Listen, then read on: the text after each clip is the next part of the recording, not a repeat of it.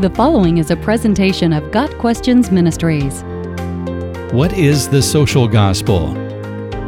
The term social gospel is usually used to refer to a Protestant Christian intellectual movement that came to prominence in the late 19th and early 20th centuries. Promoters of the social gospel sought to apply Christian principles to social problems, with a focus on labor reform. Other issues such as poverty, nutrition and health, education, alcoholism, crime, and warfare were also addressed as part of the social gospel. However, as social needs were emphasized, the doctrines of sin, salvation, heaven and hell, and the future kingdom of God were downplayed. Theologically, the social gospel leaders were liberal and overwhelmingly postmillennialist, asserting that Christ's second coming would not happen until humanity rid itself of social evils. According to the social gospel, Christians need to concentrate on the world now, not the world to come. The social gospel is related to theological liberalism. A theologian who lived during the peak of the social gospel movement described the message of the social gospel this way, quote, "A God without wrath brought men without sin into a kingdom without judgment through the ministrations of a Christ without a cross." End of quote. Richard Niebuhr, The Kingdom of God in America, page 193.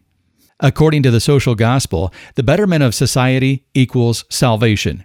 People are basically good, as seen by the social gospel, and society is gradually becoming more moral. If we feed enough people, educate enough children, dig enough wells, and redistribute enough wealth, then we will see God's kingdom manifest.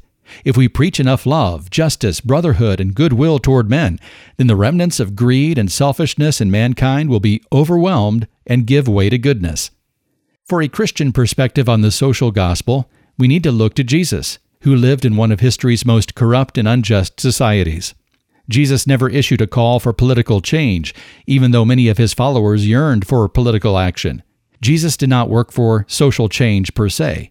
His mission was spiritual. He came not to wipe out poverty, but to wipe out sin. His cause was not to ensure that all laborers are treated justly, but to justify people before God. Jesus said that poverty would be a continual problem in this world, but money is not the most important thing. We should pursue being rich toward God, Luke 12, verse 21. Jesus did not come to earth to be a political or social reformer. He preached the necessity of faith, the need to be born again, and total reliance on God. His gospel changes people's hearts through the transforming work of the Holy Spirit, and as hearts change, society will change. Jesus showed deep compassion for the poor, the sick, the dispossessed, and the outcasts of society. He healed countless people of their physical ailments. His own summary of his public work was that the blind receive sight, the lame walk, those who have leprosy are cleansed, the deaf hear, the dead are raised, and the good news is proclaimed to the poor, Matthew 11, verse 5. He caused much rejoicing among the deprived of society. But always, Jesus focused on spiritual needs. When he healed the paralytic brought to him on a pallet, he first told him, "Friend, your sins are forgiven," Luke 5, verse 20. After he healed the lame man at the pool, he told him, "Stop sinning," Matthew 5, verse 14. The problem Jesus most wanted to solve was not immobility, but iniquity.